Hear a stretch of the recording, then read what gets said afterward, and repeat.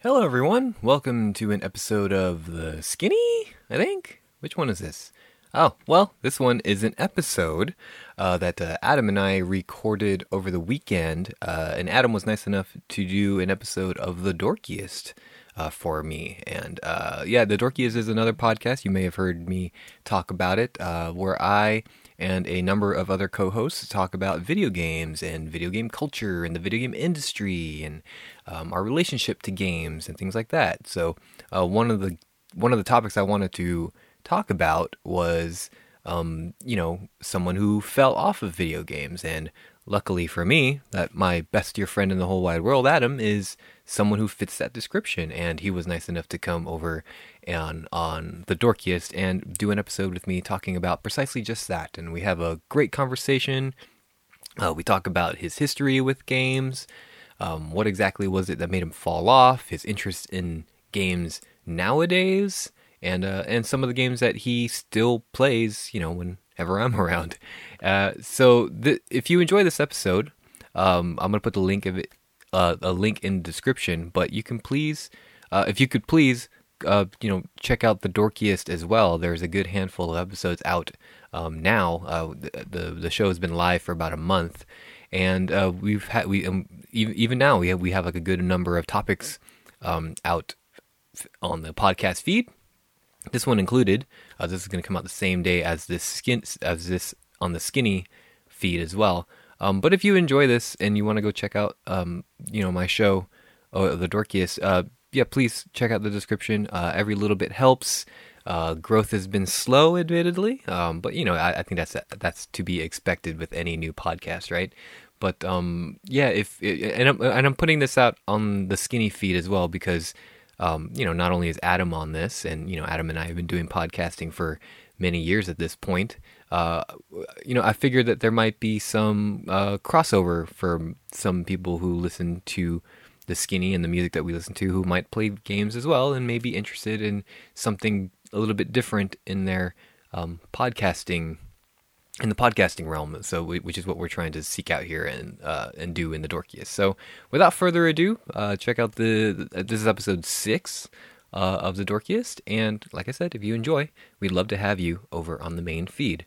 Thank you guys for checking out this week. For the next episode of The Skinny, we've got some fun stuff planned as well. So stay subscribed to this and enjoy.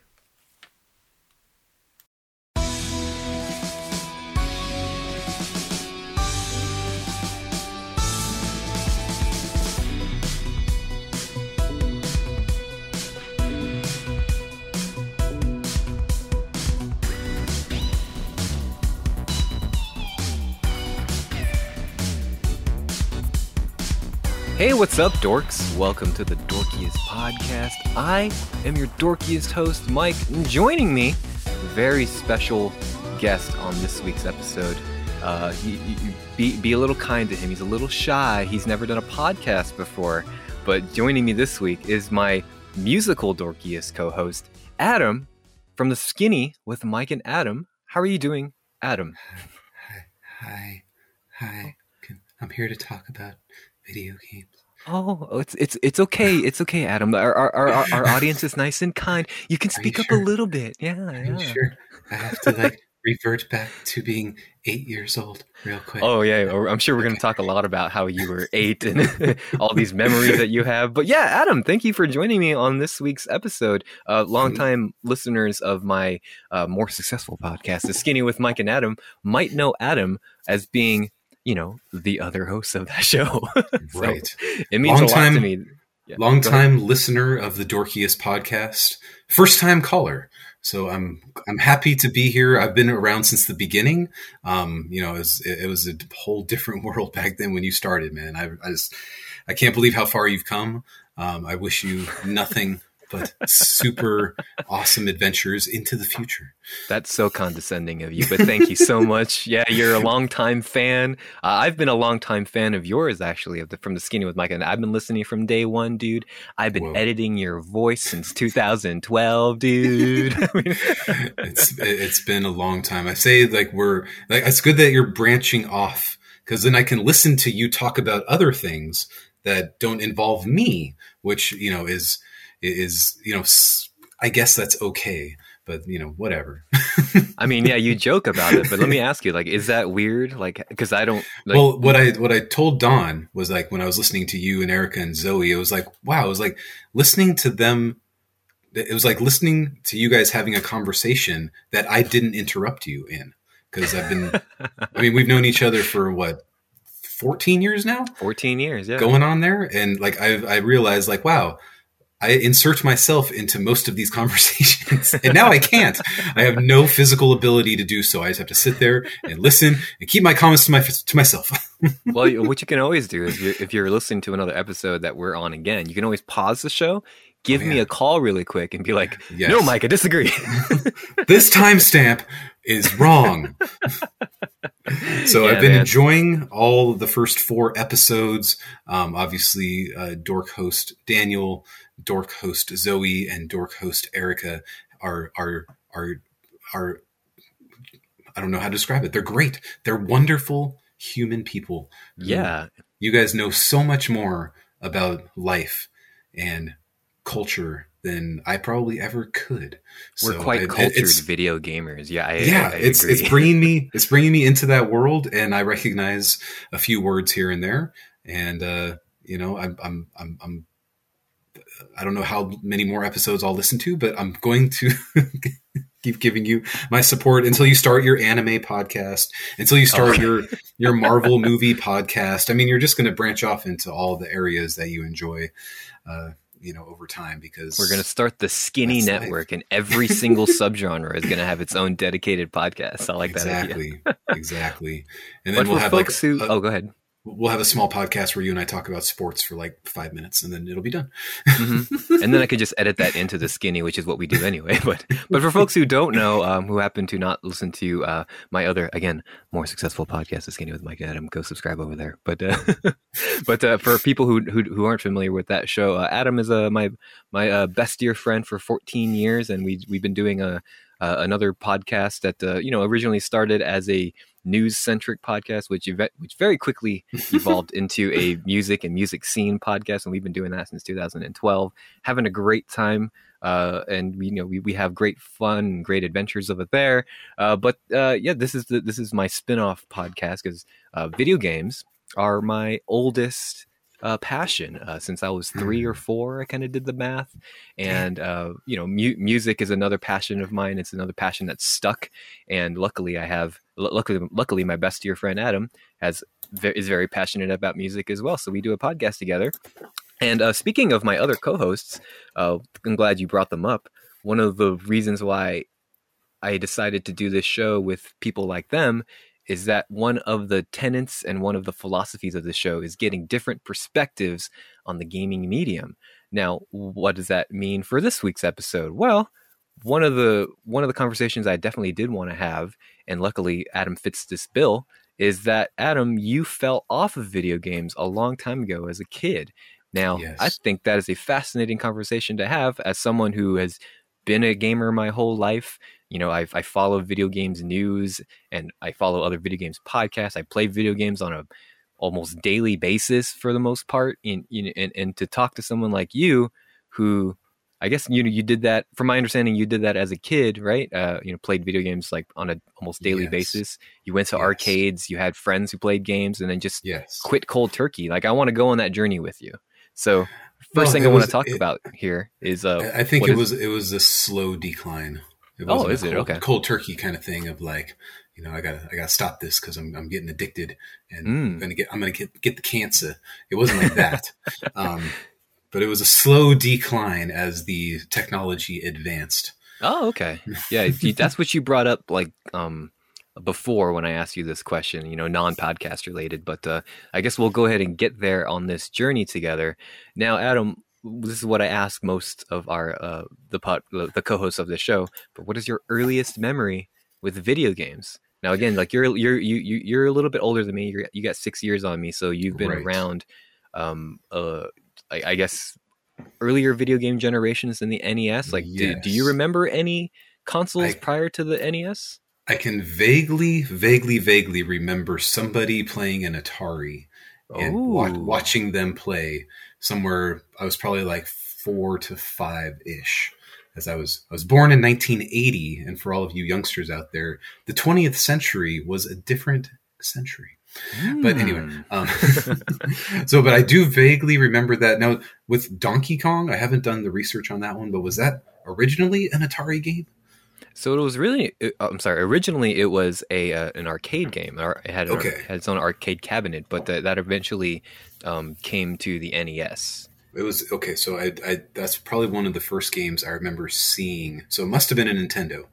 Then I didn't know somebody had an Atari along the way, and I remember seeing some games, but I never really played it because I was too small to get into it at the time. So according to this here, the first Donkey Kong video game was released in 1981, so that wouldn't have been the NES, that would have been arcades. This was ported to the Game & Watch, the Atari 2600, the Intellivision, the ColecoVision, the Atari 8-bit, and then eventually the NES. Okay, so So I don't yeah, know which. maybe on the Atari, that's probably where you first saw it, maybe? It's very possible. Like some friend of somebody was playing it, and I remember playing it and being very bad at it. But I don't remember it being on a Nintendo because I would have remembered like that box since that box became so iconic, and I don't remember that being part of my Donkey Kong days. Yeah, It and by the wasn't time the NES came around, you would have been old enough to at least like remember that too. So yeah, right. maybe you didn't have it on that console. So the first time that I got into video games was closer to 1988, when we moved to the house that I lived in over there in Riverside, which was 1 block away from where I lived for the first half of my 30s. And my friend Philip, 2 houses down, who will be a ongoing character in the story. Oh, let's get him on. You have his number? Haven't seen him since 8th grade, but but he was the one who had like everything you could want. Like his parents were divorced, so anything that came out, they were just like, here you go. So, Right. so when I started hanging out with him, like that was when I discovered Super Mario Brothers the first, and Duck Hunt and things like that.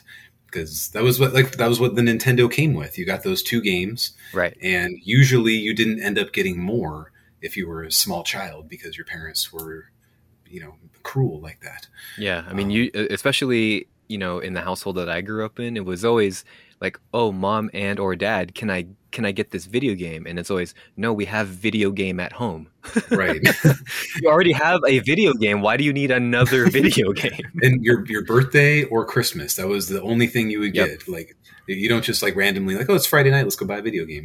Yep. I mean, that's my life now, but But back then, like not only did the years take longer, so it was like you would only accumulate so many games over the course of time. So I just remember watching Philip play Super Mario Brothers, playing Super Mario Brothers myself, and getting better and better at it. And so then, you would go to his Duck house Hunt. to play?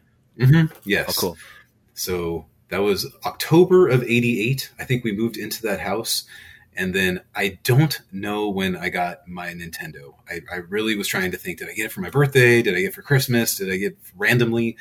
I really have no idea, but it was You don't sometime. remember if it was a gift? Like you don't remember opening it? Okay. No, It just showed up at your house one day?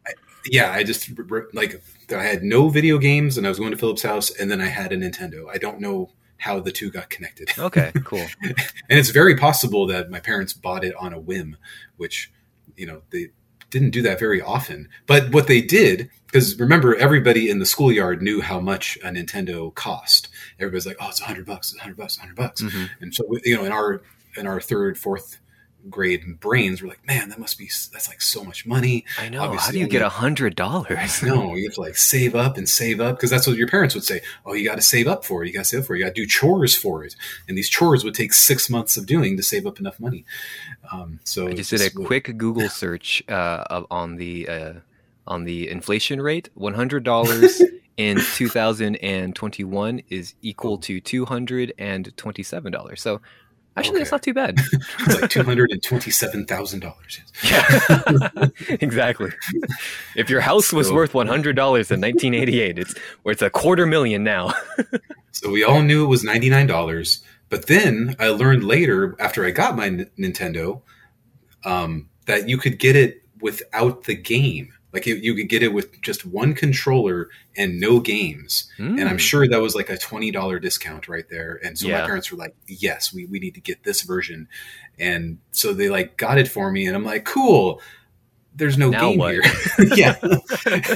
And I'm pretty sure that they bought it to like be a family thing, but that didn't last very long. Oh man, the as a kid, especially, you know, growing up in the 90s, man, like the conniving lies we would tell our Right. parents, like, oh, I'll definitely share this with my brother or sister. Oh, we can play as a family. Mhm. And, you know, in all the games you end up getting are like single player experiences Right. that like only I know how to play.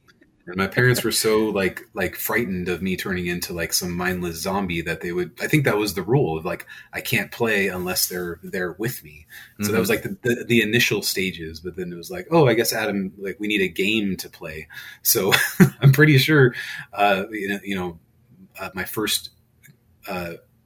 My first experience with a game was Burger Time, and I think I've probably told Mike about Burger Time. Yeah, which was probably like at the bottom of the bargain bin at the toy store. My parents it just had like its dug and time. dug and dug. Yeah, it was pretty popular, but like, you know, it wasn't 1982. Ooh, I got my wow. Nintendo somewhere around 88, 89. And That my would parents be were like, bargain bin here's stuff. here's this 1982 game. Now, Mike, please fire up your YouTube and type in Burger Time NES. I will. So you can see what sort of abomination I was doing. There it is.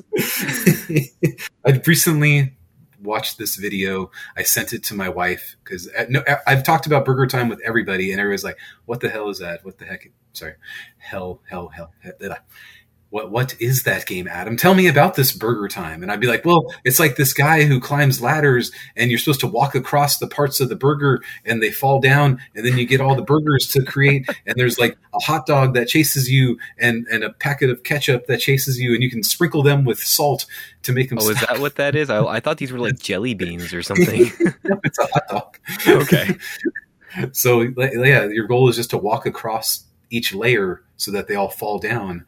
And this game was a nightmare. I remember playing it and never being able to get past like the second level.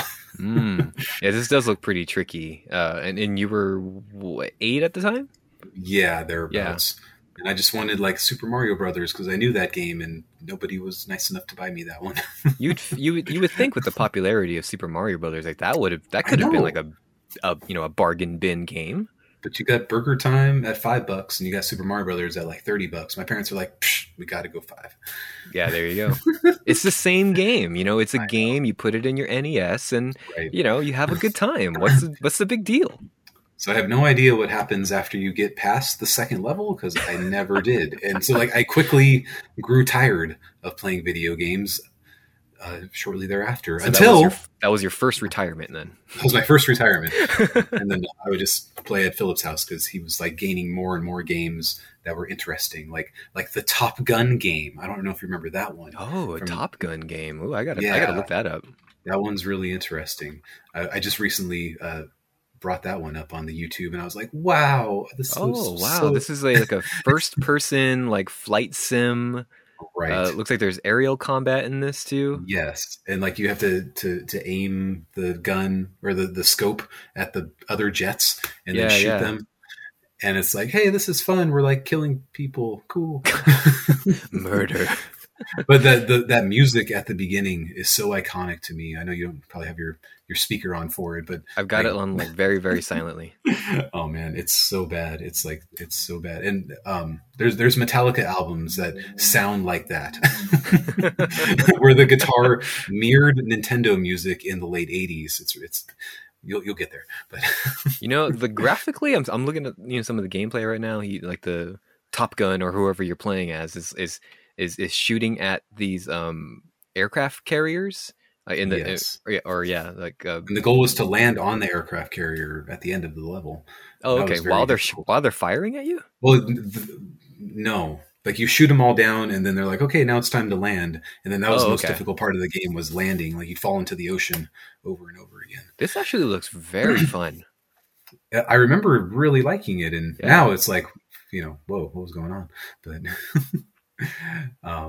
and then, so yeah, but finally I got Super Mario Brothers 2. Now that one came out, I believe, right around that 89-90 range. And that was the first like adventurous game that I owned, at least. Mm-hmm. So I've spent numerous hours playing that one and figuring it out. That was interesting because there wasn't a like you didn't gain points from doing anything. There was no time limit on it. Mm-hmm. And just get to the end of the level. Yeah, and you figure out all the different characters, and I probably didn't end up beating it until like 5 years later.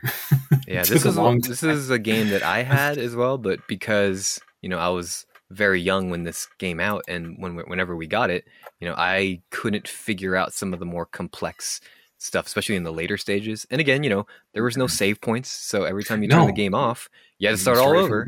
And now I remember being pretty good at using Princess Peach because she had that floating mechanic, right? She could fly, yeah. And then that helped me get across like bigger gaps that I had trouble with like Mario or Luigi. And this wasn't a game that I beat until I became an adult, where I went back and played it on an emulator or something. I remember like the last guy, you were supposed to like catch all the vegetables and then throw them in his mouth. And like, that's what killed him, was throwing vegetables in his mouth. And then when you beat him, like you wake up from a dream. Yeah. This game was a dream the whole time. And that just like blew my mind when I was that age. Like, wow. Games have stories, dude. So I also had Excite Bike. Like my parents splurged and got me a racing game. I don't know if you're familiar with that one at all. I didn't have this, but I remember playing it at a neighbor's house. Okay, but this was a game that was pretty tricky for me. I don't know why it was tricky. I just couldn't figure out how to do like the tricks in the air, or how to actually win a race. Right, it got really complicated. Apparently, there's only like 5 tracks, and when you finish all 5 of them, you like, I don't know, turn the game off, I guess. You turn the game off and you go outside. And yeah, it was another one that, you get bored of pretty quickly and you turn it off. Right. There wasn't too much going on with that. But those 3, Burger Time, Mario 2, Excite Bike, like that was pretty much the bulk of what I had for a lot of years. That's a good variety too. You got a racing game, you got a side-scrolling adventure game, you got a puzzle game. Yeah, that's depending on your mood, you can just throw any of those on and spend a whole afternoon with it. Exactly. And then somewhere around there, I mean, I remember friends having Mike Tyson's Punch-Out, which I really enjoyed. That was one of my favorite ones. My parents, were scared of violence, so I couldn't play that one. Contra was another game that I thought was the best thing wanted ever. Contra so much, and I never got Contra. Oh man, all your up, down, left, right stuff. I know. Get those extra lives right at the beginning, dude. Ugh. Right.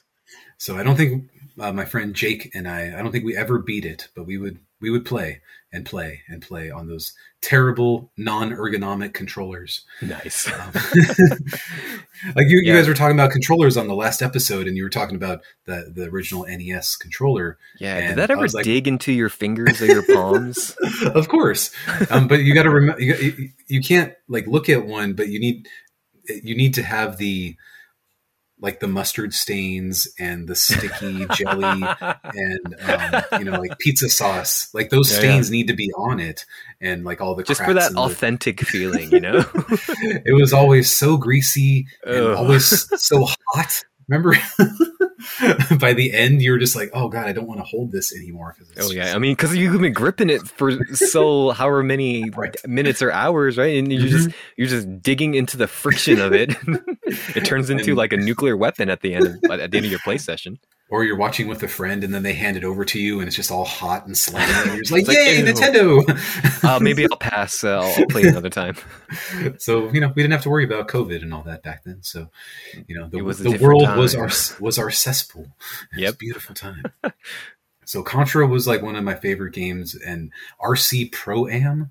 Do you remember that one I at don't. all? Yeah, that's not a name that's ringing any bells. Okay. RC And Pro Am. it Is that a was racing basically game? like a race, like a radio control car game. Oh, I see Um, screenshots here. Yeah, look like you're playing as yeah. little toy cars.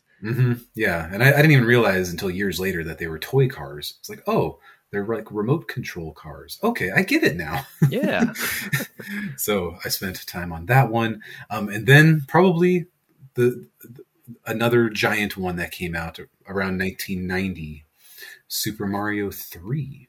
Oh, baby. Obviously.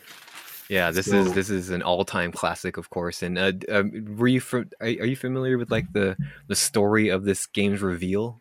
How um the first I yes, guess that images movie. and yeah That what's the name of movie the movie? with the power glove. Yes, Yes, so I saw bad. that. Oh man, I saw that movie and I was like, oh my god, there's going to be a third one. That's going to happen, man. Look at this. Look at this thing, man. Look at the I'm so excited. graphics. You can pick up the shell and fly. I don't know. The Tanuki suit. Right. So I like this was the game that probably came close to breaking me because I spent so much time playing it.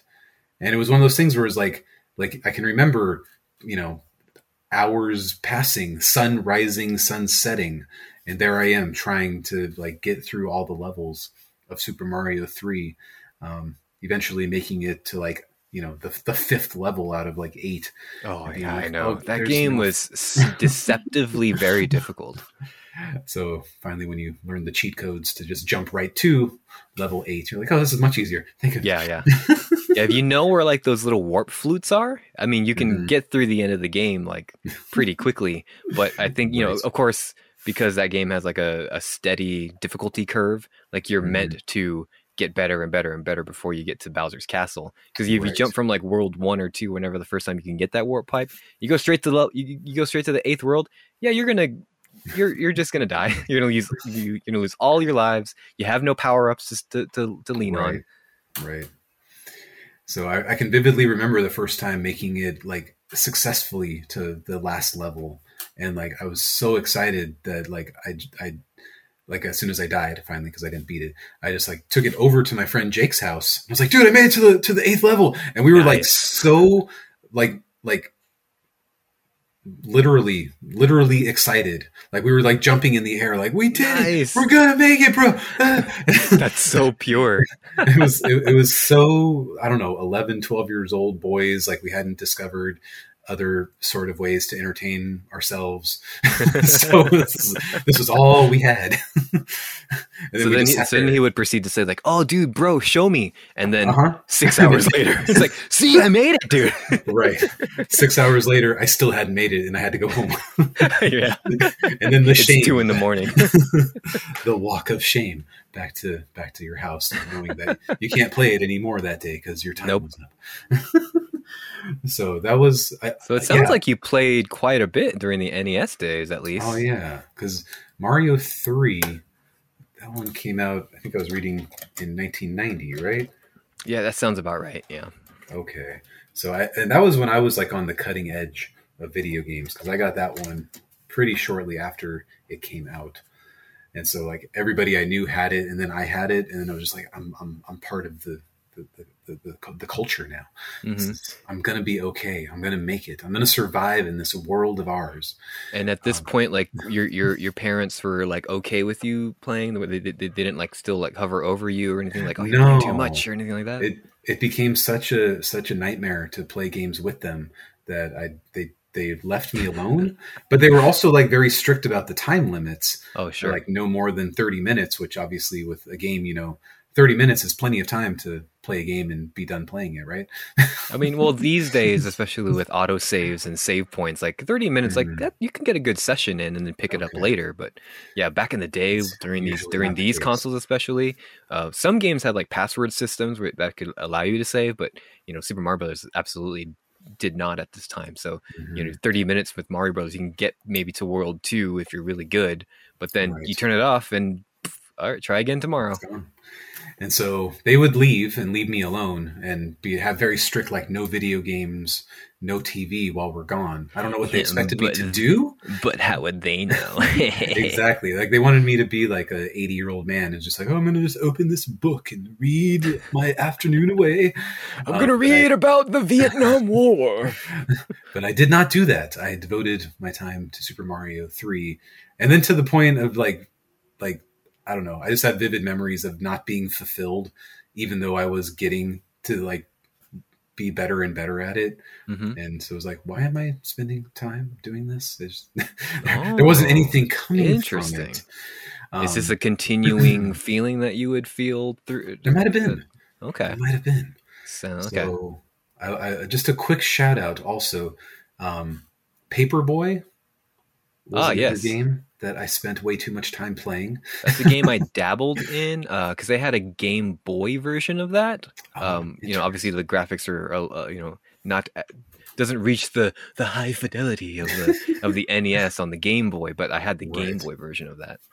It still seems like in hindsight that it was an easier game to play than like Burger Time ever was, but it's pretty straightforward. You show Burger Time to like a young kid nowadays and just tell them, okay, figure it out. And then I doubt most kids would have an easy time with it. But Paperboy is pretty, straightforward. Like, just throw the papers and get points depending on how well you throw the papers. Right. But if you had to hit it, perfectly, or else you didn't get the points. Yeah, exactly. If you were playing with another kid who kept on messing up, then they get super frustrated and, throw the controller. And yeah. That was just me sometimes. But RBI Baseball, Mike, 1987's RBI Baseball, which I dabbled in the early 90s all the way through 93-ish. And it's just like a moment in time because they used the real baseball players' names as well as the teams. But like they never, like those names never changed as the teams evolved. So, you can bring up the 1986 Boston Red Sox, the 1986 California Angels, the 1986 Houston Astros, with like all of these players that like by now most of them are like dead, which is crazy. Donnie Moore. You probably don't know? No idea who Donnie Moore is. Yeah. Now in 1986. He was the pitcher for the Angels who blew the save in the game that the Angels could have gone to the World Series. He blew the save. The Angels lost the series. Donnie Moore went on a incredibly downward spiral and had much misfortune reach him in the early 90s. Yikes. So I had heard like, oh, hey, Donnie Moore is no longer with us because of bad things that happened to him after blowing that save in 1986. But he was still there on my game all the time, pitching for the California Angels. Perfectly healthy. His mental state was perfectly healthy as well. Now, did you bring that one up on YouTube real quick? Yeah, I'm actually watching the gameplay right now, and this was my dad's game. So my dad would this one. Okay. Yeah, so my dad when I wasn't playing, just like you, like my parents instructed me to just play for like half an hour or hour, and that would quickly go away. But when I wasn't playing, once in a while, my dad would put on the NES, and then this would be the game he would play. Okay, and notice the body shapes of all the players. Very stout, yes. They're all the same. They have no faces. It's just a oval. No pigmentation of skin tones. So everybody is one race. Yeah. Donnie Moore was an African American man, and in this game he was a indigenous man. And I spent numerous hours playing this game. Eventually, you could like beat all the teams in the games, and then like they would say, the Houston Astros win the World Series. Nice. Nolan Ryan pitching for the Houston Astros. And then the game would be over. But that one I can remember vividly. I had like a 10-inch TV that I played these games on in my bedroom, and it was color. I finally got a color TV somewhere in the fancy late boy. 80s. And it had like this plastic cover on the front of it. And I was losing my RBI baseball game, which I never did. But for some reason, the computer decided to beat the crap out of me. Right. And I vividly remember taking that jagged rectangular controller. It's a weapon in most states. Hurling it at the TV. Ooh. And having that corner go right into the plastic and just like shattering the plastic all the way across and being like, oh no. So the plastic was a part of the TV, or that was just some protective thing for the glass? I always assumed it was part of the TV, so obviously I panicked in that moment. Okay. And then there was no way I could hide this, so I had to like go humbly tell my parents, like, I threw the controller at the TV. You know, when you're 11 or 12 and you have to go tell your parents that you just like broke this extremely expensive 10-inch color TV that you know still uses rabbit ear antenna. So you can we made a decision. It was either we pay for your college or we buy this 10-inch color TV. We chose the TV. And I don't remember them being upset. I just remember them like just taking the plastic off. Like it was just removed. And I was like, oh, and now like the screen is so much clearer. It was like I went from standard def to high def just for this. And I was like, nice. Oh, cool. This is even easier. Thank you. The technological advances of when we were kids in the 90s, man. Amazing. Zero consequences, man. Zero consequences. Spoiled boy over here. I'm pretty sure I got video games taken away for quite some time after that point. Oh, I can imagine. So you would continue on like I imagine you still, because you know, based on some of the games that you told me you played as a kid too. I assume you continued on in your gaming career, and you got a Super Nintendo next? Yes, that's quite the story, as Super Nintendo came out in 1990, correct? 90, yes. So right when Super Mario 3 came out, Super Nintendo came out. So I was on the cutting edge when Super Mario 3 came out. And then everybody I know started getting a Super Nintendo. There it is. Like, yeah. Oh, but we're still playing Super Mario 3. Like, no, man, I'm moving on to these next games, Super Mario, whatever, World. And it's like, but Super Mario 3, we're just gonna keep playing. And you got to remember, from 1990 through 1993, that was a long 3 years when you're only 10 to 13 years old. I imagine, yeah. When your friends are all gaining their Super Nintendos, and you're just like, dude, I want a Super Nintendo. But you know what I did get during that time was a Game Boy. That was my next question. Yeah, did you get a Game Boy or Game Boy Pocket or Game Boy Color down the line either? Oh no, Game Boy for life. Just the big boy. That was my 10th birthday. I can vividly remember that one. Again, cutting edge. That's a great gift, though, dude. Again, right in 1992, excited. Like right when it came out as a gift. That's incredible. I was like 10. I was on top of the world at that point. So I only had the two games, Super Mario Land and Tetris. Tetris came with the console too.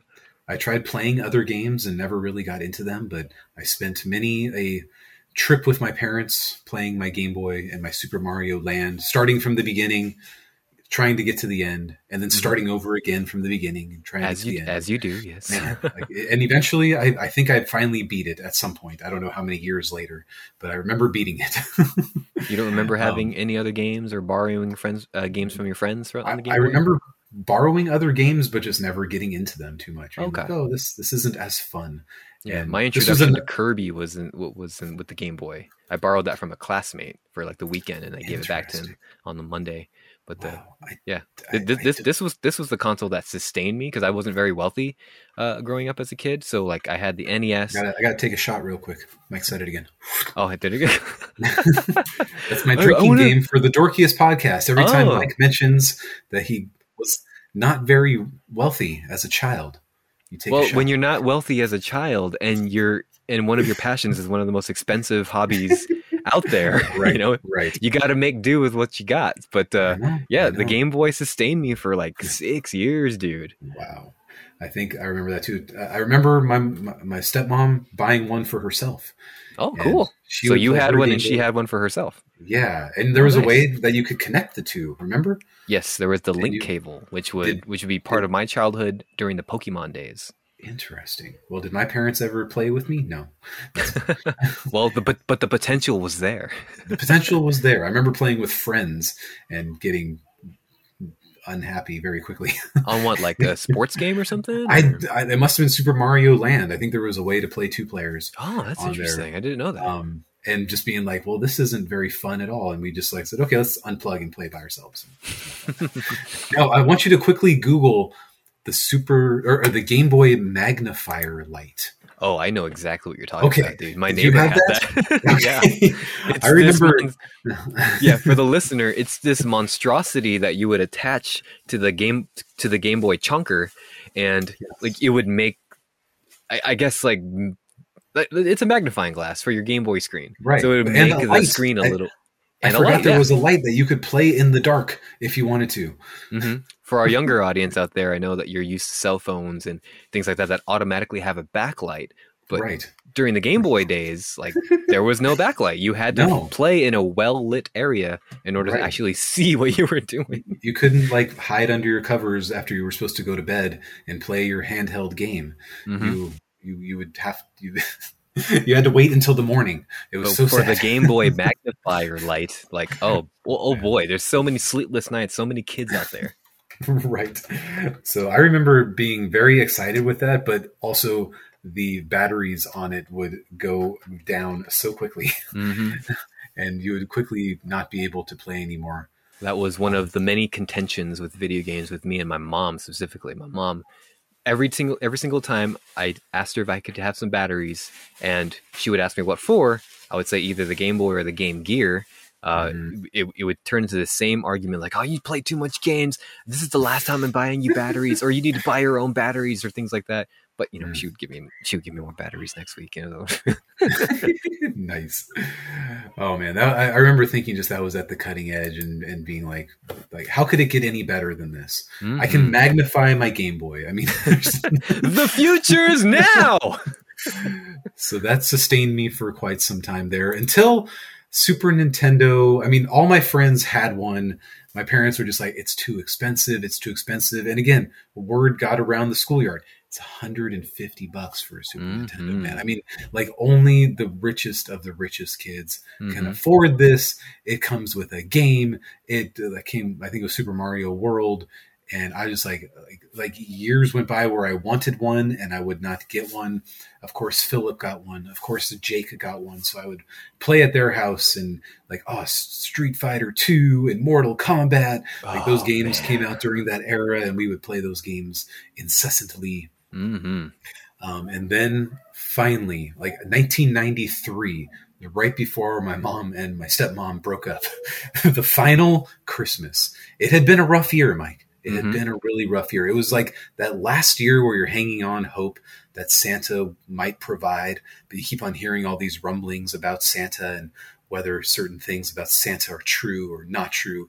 And you're just like, I don't know anymore. I'm so filled with emotion at 13.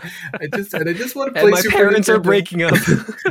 It's been really, really tough. And I just want to have a Super Nintendo. I don't know if I'm going to get one because I haven't been that good. So I remember Christmas morning, 1993. Santa doesn't visit divorced kids' houses either, So oh man, there's no way you're going to get the Super Nintendo. There was so much impurity going on in that house. It was amazing. Santa would even step foot in there. Why would he? No reason to. So I remember being up before my parents. It's like, it's Christmas morning. My parents need to sleep in till 10. So, I had to stay quiet in my bedroom, Oh, you were one of those kids, huh? Yeah, exactly.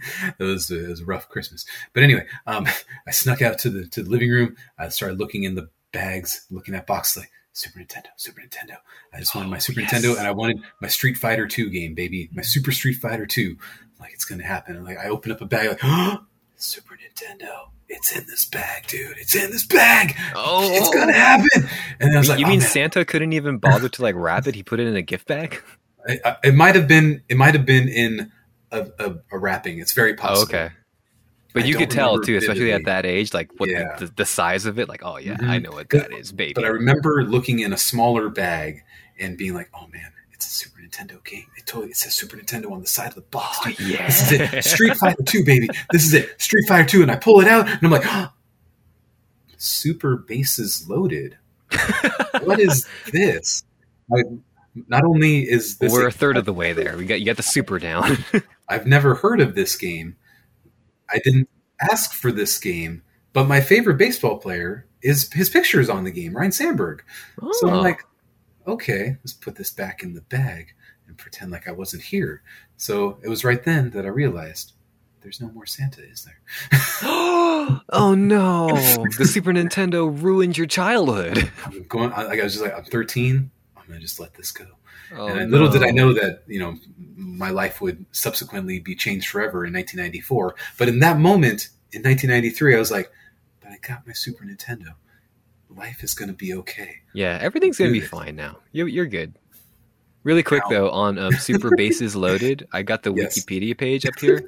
So Oh, God. it's funny how they got Ryan Sandberg on the cover, Right. but the teams here, the Atlanta they- Amoebas. They couldn't get any rights to the team names. I love these names: the Boston Buzzards, the Yes. Chicago Cyclops.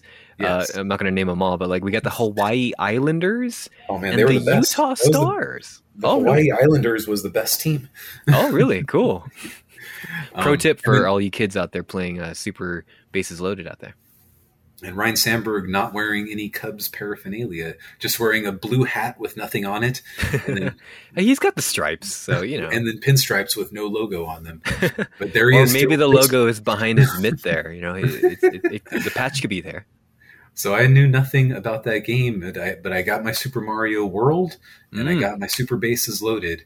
And as far as I can remember, I didn't have any other Super Nintendo games until finally my mom and stepmom broke up, and my mom caved and got me Street Fighter 2.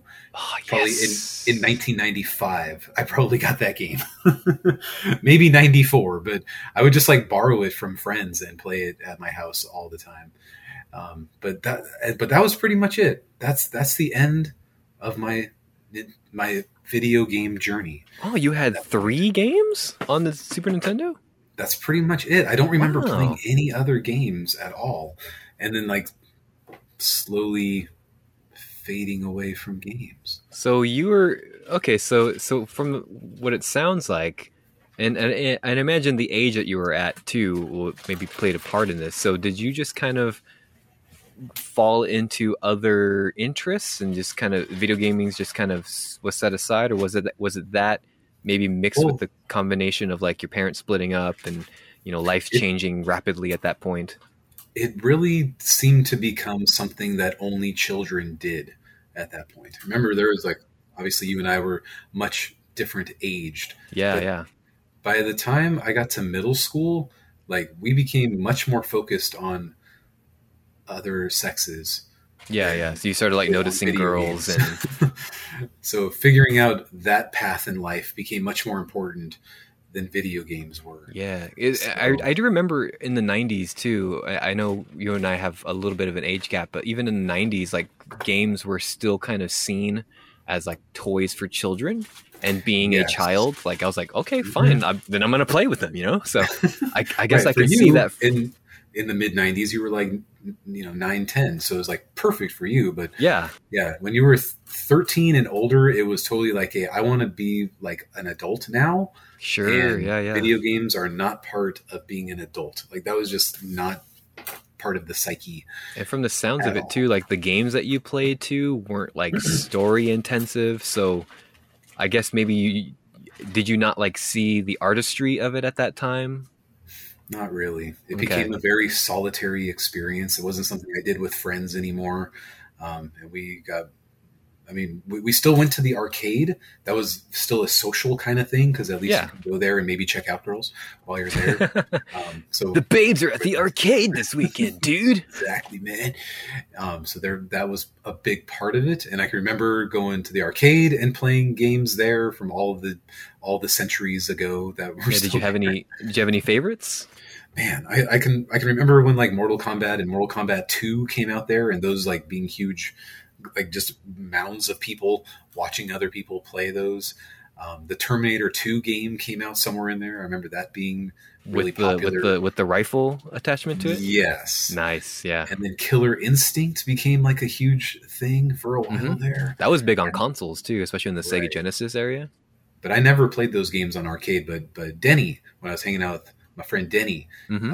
he was very into those games, and he would like set his quarters down on the on the arcade game. Like, come on, Mm-hmm. Vince, It's bro. gonna be a long day, boys. And then he would play and play and play and play and play, and I would just kind of like meander around, doing my thing, like, oh, I remember this game from the '80s. I guess I'll play this real quick and then die, Mm-hmm. and whatever. And then I remember like having to like drag him away from games because he would get so into them, and then when he would lose, he like would rage out on the arcade yikes. games. Like, dude, it's okay. We're just gonna go outside. We're gonna just like smoke a cigarette. We're gonna calm down, bro. It'd be okay.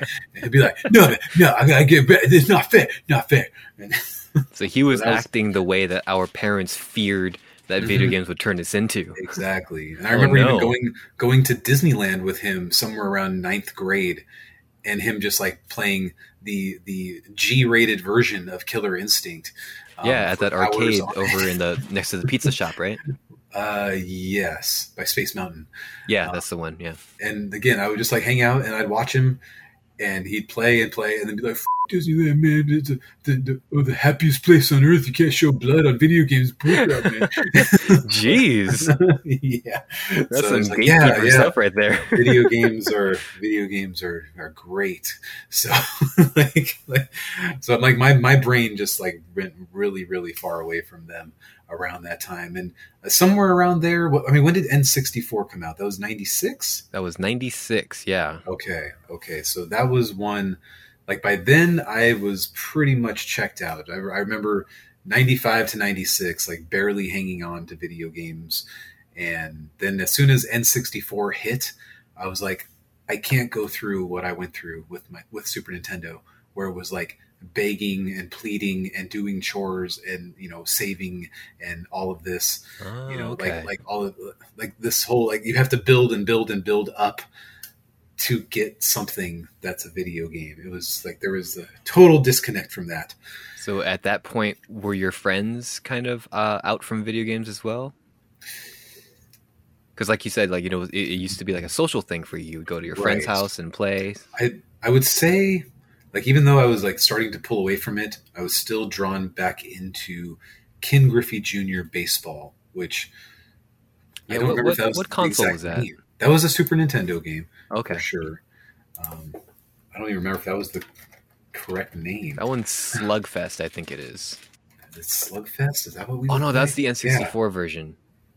Yeah. Okay, so there was this SNES version. So there's Major League Baseball featuring Ken Griffey Jr., Maybe which is that's also what- on the N64. I'm seeing Winning Run.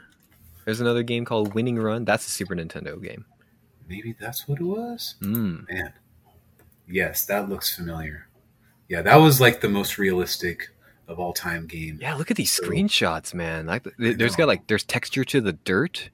There's like So a this sky. was- There's a city skyline in the background. Yeah, and so me and my friend Chris would play this game like all the time. We would hang out in his room and play that game like all weekend long. So he had this game, or you did? No, I had this game, and then I took Oh, it to okay. his house, and like he would be on offense, and I'd be on defense, and we played an entire season where we were the Cleveland Indians. Oh And man, that was the year that they were like they went to the World Series in '95. So that I must have been playing that '95 to '96, and we played an entire season. We went like 130 and 32 or something like that. Yeah, so you were like around 16 at this time. So I mean, like you weren't Mhm. like young at this point. So you were still holding on sounds- for the most part close to adulthood. And I remember we like made it through and we won the World Series. And then it was like, well, now what? Like, what do we do? Start another season? Like, we just spent 3 months doing this. And it was. It's that scene from Toy Story. Like, I don't want to play with you anymore. Mhm. And we just kind of ran out of juice with all that. And like, again, we were much more focused on like Real girls baseball. and real people and Yeah. trying to do things with other living humans Right. than it was in the video game world. As a teen, as a former teenage boy myself, I understand. Yeah. So So was that like your last kind of like big video game memory, like doing that Yeah. whole season with him? Yeah, that was definitely the last of it. And just what being a like, way to go out in retirement, you know? and feeling like super jaded when he would like, because he had the console and the game at his house, and when he would play without me, like I remember taking that so incredibly personal. Like, how dare you? Like with other kids or just by No, himself? by himself. Like he would play like 20, 30 games, from one weekend to another weekend. Ooh, Like, dude, yikes. what the it's like you totally lost like 5 games in the last week. What it's because I wasn't there to play defense, bro. Botched. Your season's botched, bruh. Yeah. So and by the time N64 came out, I was like, I don't want to learn about another game. Video games are for children. Right. Why are we Yeah. wasting time doing this? We are 16 years old, bro. We need to grow up. It's funny because like around this time, this is around the time that video games taught me that interesting and unique stories can be told through this medium. Because, again, I'm a little bit younger than you, and I did see video games as like an expensive, interesting toy, and Yes. it's something that was, quote unquote, meant for kids. Even though I did see like older kids and adults playing them here and there, like it wasn't until Final Fantasy VII that was my game that like transcended the medium for me, and like I learned that like you can go on these vast, incredible adventures, and that was around 96, 97, which is interesting. So you cut off right around the time that the industry as a whole were trying to tell these interesting stories. That's very interesting. Because Super Mario 3 was like the most in-depth story that I could wrap my head around. Right, yeah. And I was like, well, I experienced that. What's left? Well, even in Street Fighter, which you ended up getting, like each of those characters had a backstory that you would learn through the story mode, and each of them had like rivalries with other players, and there was a big like world domination storyline with what's his name, the main villain, Bison and stuff. Bison. Yeah, did that ever like interest you at all? Even though No. the stories are pretty rudimentary and like they're not like the most incredible stories in the world, like the fact that they did have storytelling, especially in a fighting game, that was always interesting to me too. I don't remember knowing too much about those stories. I don't know if I mean, it wasn't like you can just look them up online and read about them. Right, You yeah, had to, of like, course. buy the Nintendo magazine and all that weird stuff that was out there. Which I did. Every time we went to the grocery store, I'd go straight to the magazine aisle and start reading through the magazines, because my parents aren't going to buy me like a $7 magazine, right? Right. Encourage me to read, so I had to like read as many articles as I can while they were doing grocery shopping, and then we had to leave. Right. So that's where I got Right. like a lot of outside Nintendo lore. Yes. Because just trying to get that strategy guide for Super Mario 3 at one point, it was like Oh, dude. only 1 or 2 kids in the entire world had that.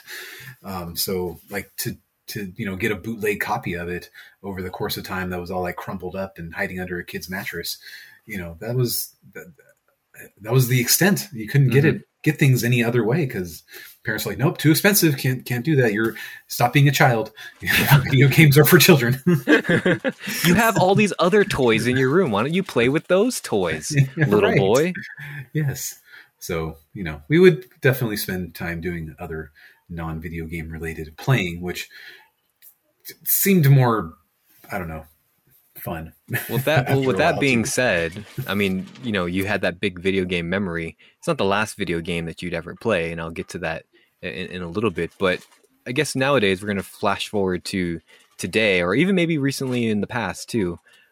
Do video games interest you at all these days? Like, do you see like trailers or ads or anything like that for some interesting game, or even like MLB The Show or something like that? Does that ever tickle your fancy or hit you in the nostalgia in any way to kind of jump back in at some point?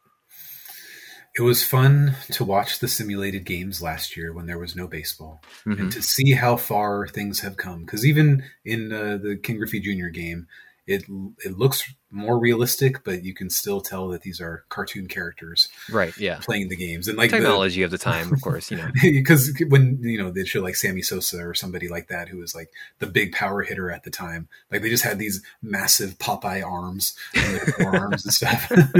This is how we portray to the audience that he's very strong. It's like you'd have like the fast guys who were all little, And then you'd have like the giant power hitters that were just like, like all steroids down. Nice. So no, even watching that stuff now, I was like, nope, not gonna drag me into this. I have no interest in trying to look at this from like a like, what's the word I'm looking for? Artistic?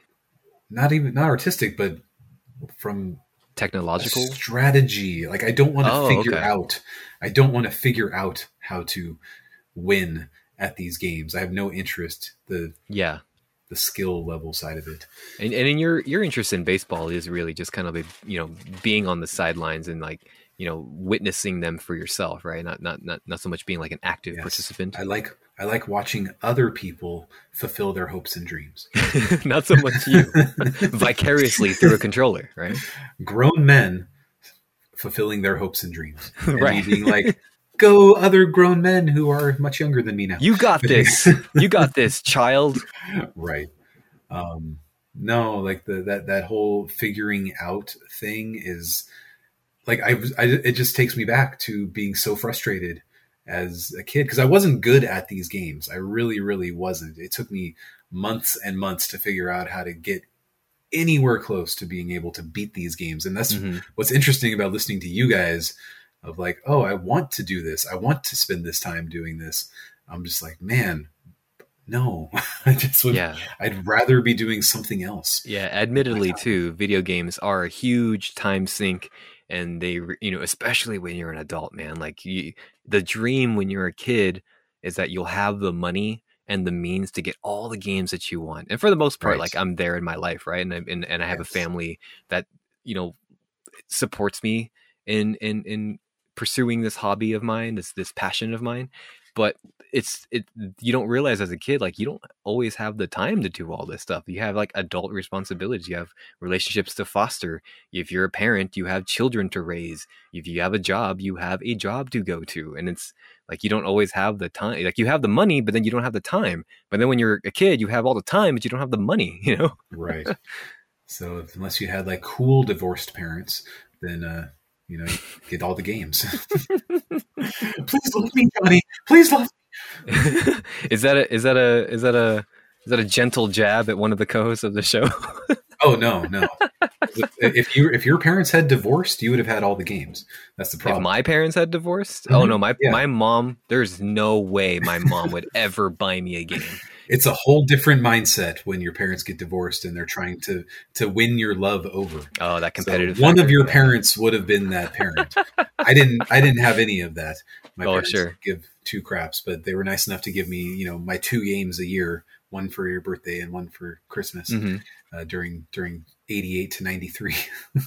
So you're not interested in gaming in the traditional sense, right? And getting like a console and sitting down, making the time for it, holding a controller, maybe even just playing some baseball. But you have in the past, and even in the present, played some video games with me and our families. Let's go backwards a little bit. Like I remember us playing Rock Band together, and I introduced you to Rock Band. By the way, before 8 or 9, something like that. Prior to us playing, did you ever see like ads or commercials for that game at all? I did. Prior to me telling you about it. Yes, I knew of it. My nephew, who is he's like 6 years younger than you. No, maybe 4 years younger than you. Okay, so he's 30 now. His Guitar Hero skills were beyond expert level. So we went out there to visit them in 2008 when he graduated high school, and like he was playing that the whole time we were there. It was like, hey, we're gonna have your graduation party now. And he's like, okay, cool. That was it. And then he would like just kind of emerge from his room and be like, oh, what's up, guys? Thanks for the cake, Mom. But I gotta go. I mean, who's one of those bands that just has all the is it Dragon Force? Yeah, he was like, my nephew was on expert level with Dragon Force, and I would just watch him, and he was just like 95% accuracy. Jeez Louise. Beyond great at that game. And I'm like, cool. This was the kid that I taught him how to play Super Mario Brothers back in 1995 or 6 or something, because they just had a regular NES back then. So to see how far he'd come in 12 years was pretty good. Right. Yeah. He was so like excited that I figured out how to get to warp worlds in Mario Brothers 1. So. Yeah. So I definitely bought like me and my ex-wife, we bought Rock Band with the intention of like, oh, I want to dabble in some drums, right? And like the only real life drummer I knew personally was you, of course. So I figured like, oh, hey, you want to come over and play some Rock Band, real drummer? And yeah, I mean, what are your memories with that game? You know, with us playing, I remember you struggling with it a little bit because it's a non-traditional drum pad. Of course, you got your snare over on the left, I think, or however. It was just you had like the 4 pads in front of you, and you just figure out which one's which. So you know, the bass drum pedal figured too. it out. But what was great about it was that it made me better with my timing. Oh, I didn't realize how off my timing was until I started playing that game, because I would like start getting into my little bit of a flow that I would usually do when I play drums, and the game was like, oh no, you're off. So it forced me to figure out how to stay exactly perfectly like metronome timing, which I guess is very helpful when we were going to be starting a band, you know. Right. I think that benefited us when we started recording, because I remember, you know, when Cameron was recording us, him saying like, wow, your timing seems to have gotten a lot better. Oh yeah. So that's very cool. Yeah. And we played here and there too. Yeah, we didn't play like all the time, but you know, once in a while. Like I didn't have all the time in the world to just be like, okay, Mike, I'm going to come over at 8 a.m. and I'll be there till 6 and we'll play Rock Band. Mm-hmm. We're going to get this timing down. We're going to play Alive by Pearl Jam over and over and over and over again. Exactly. So like that was, I didn't play any video games from 1996-ish until that Xbox game. Because I can remember going over to Denny's house somewhere around 97 and they had an N64. And I remember being like, wow, there's another game system. I just can't do this. Yeah. So he was your one friend that was still playing games then? And it was more like his younger sister that would play it. Oh, okay. Initially, like she played video games until they got the N64. And then all of a sudden, like him and his older brother, like would play games all the time to the point that became their life. And we ended up not doing anything else except I was like, oh, hey, I'm here. I'm hanging out with my friend Denny. And they would just play video games like all day long, and like I had no interest. They had the GoldenEye game. That was like one of the first ones I remember them getting and being like, wow, it's so like different. It's just like the movie. And like, oh good, you can run up behind somebody and shoot him in the head, and then let's go over here and shoot somebody else in the head, and then that person shoots you. There was like I didn't know what the point of the game was. I don't know what you were trying to accomplish. It just kept on going and going and going. But they would play for hours and hours, and I'm like, okay, I'm going to go home now. They didn't even know you were that there. Was it. I know. Exactly. Like, you know, again, sunrise, sunset. They never turned lights on, so like the glow of the TV was just there, and they would barely acknowledge that you were in the room with them most of the time either. So, right. Like, I'm gonna go home. I've done that countless times with my neighbor. Yeah. I was driving at this point, so it was like I could drive myself to and from his house. I'm like, I guess I'll go home now, and nothing else to do here. So, and then I can remember his sister getting a GameCube, which was that was the one after the NES. Yeah. And 2001, I think that was. Yeah, you're right. Yeah. And then like they didn't play nearly as much at that point when we were in our 20s. But I remember the GameCube being there, but nobody really playing it. So, yeah. And that was kind of the end. And then whenever PlayStation and Xbox came out after that, I just remember hearing about them vaguely and being like, we're still doing video games, guys. Video games are still a thing? Like, why are we like going crazy for this? They're all just like games that are incredibly difficult to figure out how to play, and there's more important things to do with life. Yeah, I can understand that kind of jaded perspective, you know. But yeah, at that $300 for a game console, it's one thing when your parents are buying it, let alone when you're buying it. I know, what a waste of money. I could be solving world hunger with this money. I could be paying my rent with this money. Yeah, tell me about it, especially with some of those consoles back in the day. But yeah, I mean, at that point, I was fully immersed, like especially with Final Fantasy VII, like I was saying, that transported me to a new plane of existence as far as like my video game career would go. And like I all I wanted was just to play game stories and RPGs and adventure games on on consoles. So at that point too, with PlayStation 2 and GameCube and Xbox, like those, there was no shortage of those games too. So like it's very interesting to hear that very like outside the periphery kind of jaded perspective that you had, and like Right. but I totally get it too. Especially by the time like GameCubes and PlayStations came out, like by then, like I've had jobs and I knew the value of $1. Yeah. And I was like, why would I want to spend hundreds of dollars when, I'm making like $8 an hour at that point. Right. Like, why would I want to devote any money to this? And I'm not going to sit here and like beg my parents for it either. So it just kind of fell off. Maybe point. Santa, maybe if you're a good boy, maybe Santa will get you a GameCube this year. Yeah, you never know. I already knew the truth in 1993. At that point, jaded, so jaded. I mean, Santa can't be real if he doesn't get you Super Street Fighter 2, Dude, that was the only game I wanted. I didn't ask for anything else from Santa. I wrote it down on my list, mailed it to him. Letter? Oh my gosh, Santa! I probably sat on his lap for all I know. Can you imagine that? Santa, Super Street Fighter 2, please. That's all I want, Santa. My belief in you is riding on Super Street Fighter 2. But if we look at like the present day too, and I mean, like you the only video games that you dabble in are this kind of party games that I would bring to your house every now and then, like Jackbox and What the Dub. And I mean, that was 2020 before. Yeah, exactly. Yeah, introduced me to that. Yeah, exactly. So yeah, you're right. That was 2020. I remember buying that for the first Jackbox party pack for your wife's birthday, because she wanted us to come over in 2020. Yeah, because that was before lockdown. But so yeah, I bought that. I thought, I'm thinking, this will be fun. Everyone has a cell phone. We can all just kind of party up and have a good laugh and stuff like that. And that that's like some amazing times every time that we pop those games on. This is a way of doing games that fits me much better.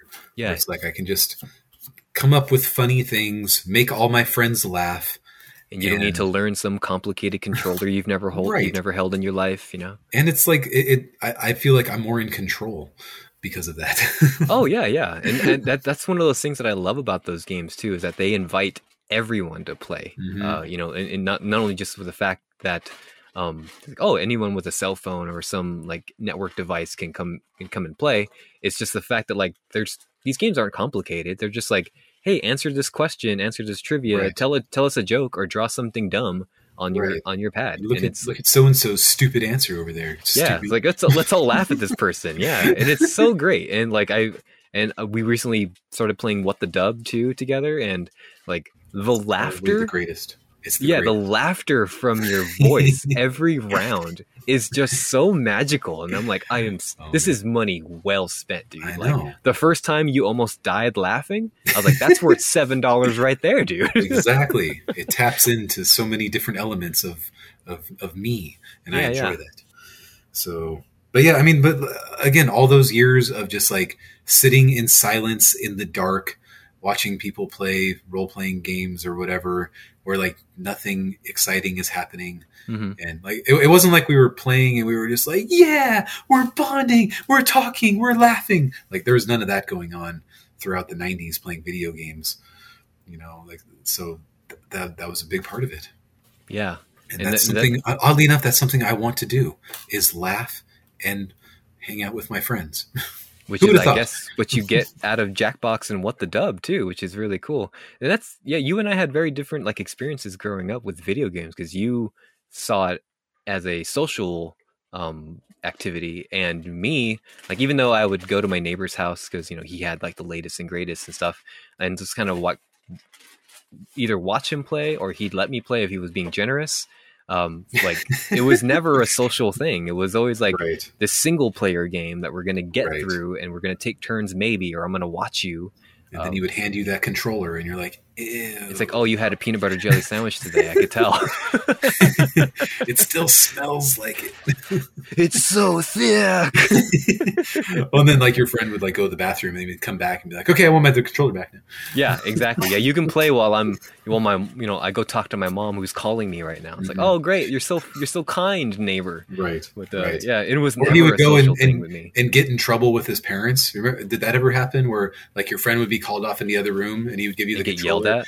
and then like they would yell at each other and like there would be all sorts of illegal things happening between the parents and the child and screaming, and then he would come back and he'd be crying and he was like, okay, I'm going to play now. Whenever that would happen, he would always come back in the room and he says, my mom says you have to go now. I'm like, oh. And then that awkward kind of walk of shame, even though I didn't do anything. And then that walk of shame, you cross the mother and like you lock eyes with her and she looks at you like, how dare you? How dare you be in my house, young man? I've been at work for 8 hours. And here you are playing Sonic and Knuckles. Right. In video games with my child who didn't take out the trash while I was gone. That's all I asked. You're a bad influence. That was a fair amount of the time as well. It was just like, oh, I'll sit here and play video games while my friend is getting screamed at by his parents, amongst other things, and we'll just see what happens next. This is the 80s, yay! Childhoods are fun, aren't they? Oh well, man, Adam, that is the extent of the questions that I have for you, man. That was thank you for sharing all those stories with me, dude. I'm happy that video games are a little bit. I don't know. You guys seem so excited by them now, and I don't know if I would have the same reaction to them trying to teach them to my children at this point.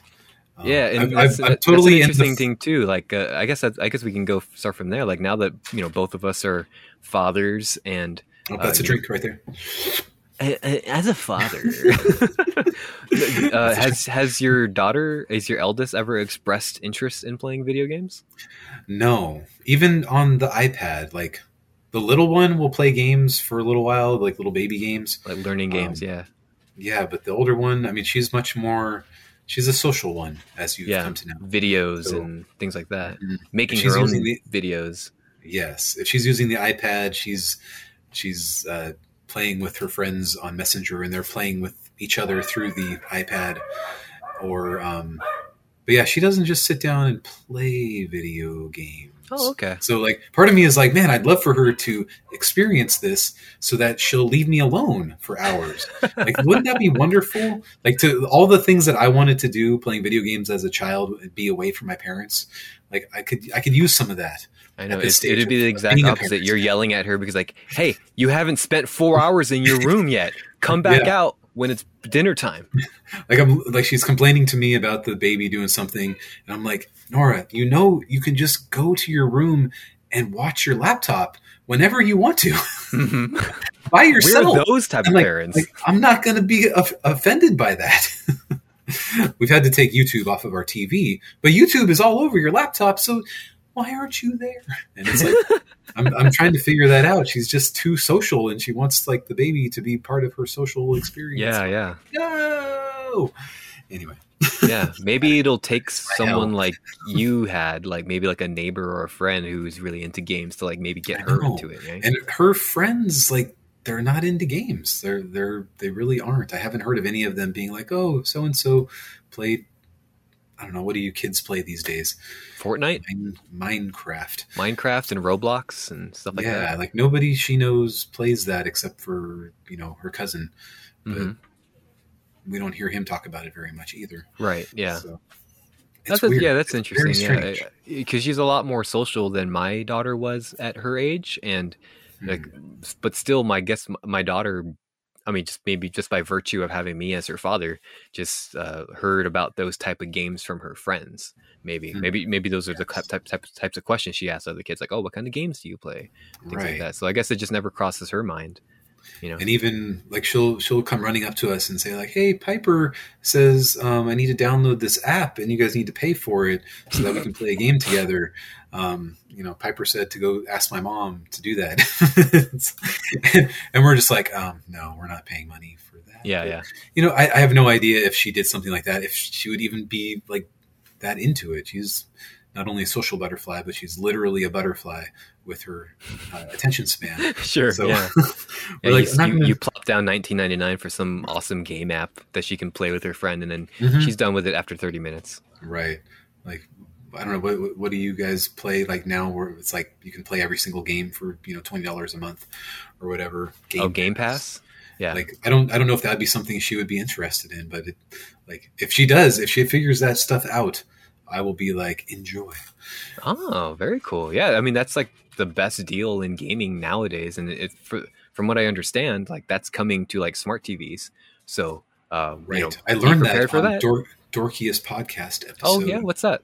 2, 3. What's that? What's the Dorkiest podcast? Oh, I don't know. Maybe you should start it. Oh, okay. I'll make sure that nobody else has that name. But yeah. So yeah, I guess her gaming experience, your gaming experience, I guess these days are just kind of determined by whether or not we bring our consoles over to your house. I Right. guess It's determined by other people. Yes. Yeah. Well, that's cool. That's cool. I just don't have the energy or wherewithal to try to figure it out.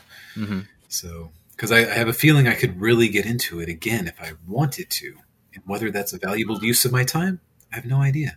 Well, I mean, I'm speaking for myself, of course, but like some of the best narrative stories and just artistic experiences in my entire life have come from video games. And I other than movies and some books and some comics, like gaming is where I get most of my like artistic fulfillment.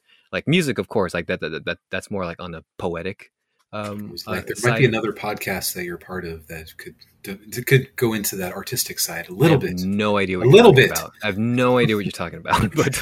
But yeah, at least from my perspective, like that's where I get a lot of my artistic fulfillment is from video games, and just that interactive nature where even though like the story is not about like a character you created or something, like you still feel part of the experience. Like you made this happen. Like you helped this story come along, so you are inherently a part of it, and that's where I get, and that's what I get out of games. So it definitely is a good use of my time as far as like my free time goes. So for someone who dropped off right around the time the gaming industry was getting into those experiences, it's very I completely understand where you have that disconnect, like from where I am with games and where you are with games today. I think being able to save where you leave off was a huge factor. Like if that had been there in those early days, I might have had a whole different perspective on this. And again, you cut off right at the N64 when they were saving game data, dude. Because what I would do is leave the NES on and hope that when I got back from whatever I had to go do, that it would still be there in one way or another. And sometimes it would, and sometimes it wouldn't. Mm-hmm. I tried to do that with my my Game Boy once, and I came back and the batteries were dead. I was like, "Oh, that's right. This thing uses batteries." Yeah. Oh yeah, there was no way to recharge it, I guess. Oh, there was like power adapters, which I ended up using my allowance to buy for both the Game Boy and the Game Gear, so I can stop asking my mom for batteries. But of course, that would limit like where I can play. I can only play like my room or something. Interesting. Yeah, it was the Wild West. It was. Sure was, dude. Well, Adam, this was incredible, man. Thank you so much for sharing your stories with me, man. Thank you for sharing your perspectives. I think that's all of them. I remember playing a few other random games here and there that I wasn't as into. Do you have a favorite game before we cut off this episode? I mean, Super Mario 3 and that Ken Griffey Jr. game, like, were probably my favorite games, especially because like they made the stadiums look like the real stadiums. And that was like such a huge deal after all those years of playing RBI baseball, 1987. Everything looked the same in that, except the teams had different colors. Mm-hmm. So when Winning Run came out, it was like, man, you have to hit the ball over the green monster in Boston. And then you had like all these other like newer stadiums that were incorporated into that too. Even though like the new stadium boom of the early 2000s, like that would basically wipe Winning Run out completely, because like then all of a sudden everybody had the oldest stadium in the world. Yeah, I would have never guessed just from looking at the one or two screenshots that I saw that they were actually um, recreating stadiums. That's really cool, especially for the the SNES, for them to actually have the data capacity to decorate different stadiums. Mhm. That's really cool, Yeah, dude. it was pretty cool. And I remember some other baseball game shortly thereafter. It might have been like the next Ken Griffey Jr. game or something like that. But that one, it had stadium noise, so you would hear like the vendor say, you would hear the vendor say popcorn here and stuff Oh, like wow, that. that's really cool. And so like my friend Chris and I were playing that, and we got like a case of the giggles at like 11:30 at night one night, and Popcorn, eh?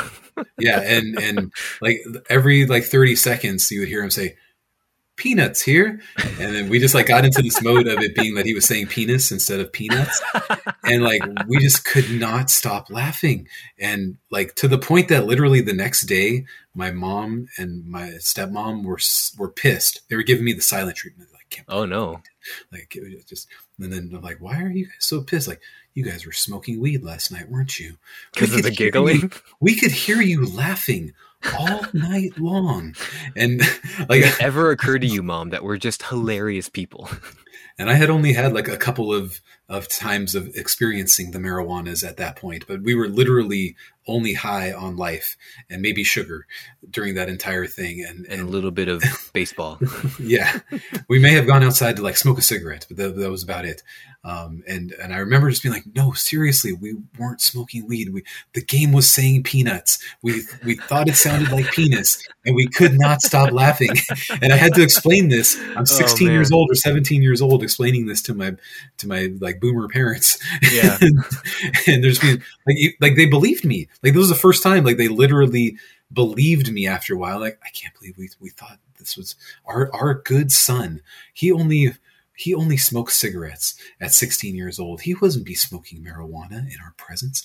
So, I can't believe video games have corrupted my poor young son, making him say penis over and over again. Right. And like, and then we just kept on saying it like throughout the weekend, like penis, penis, penis here, Penis here. Get your penis. Oh man, that's making me giggle. Oh man, it was intense and insane at the same time. Well, that is awesome. Well, thank you for having me on.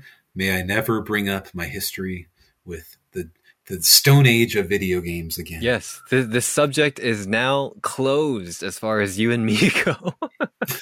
But yeah, man, thank you so much for making the time for the Dorkiest feed, and of course this is going to go up on the Skinny with Mike and Adam as well. Those of you who are subscribed to us, who have on the Skinny, who have made it this far, please, if you enjoyed this type of conversation, please subscribe to the Dorkiest podcast. I'm already getting my podcasts mixed up already. Please subscribe to the Dorkiest podcast for more in-depth, kind of long-form video game conversations like this.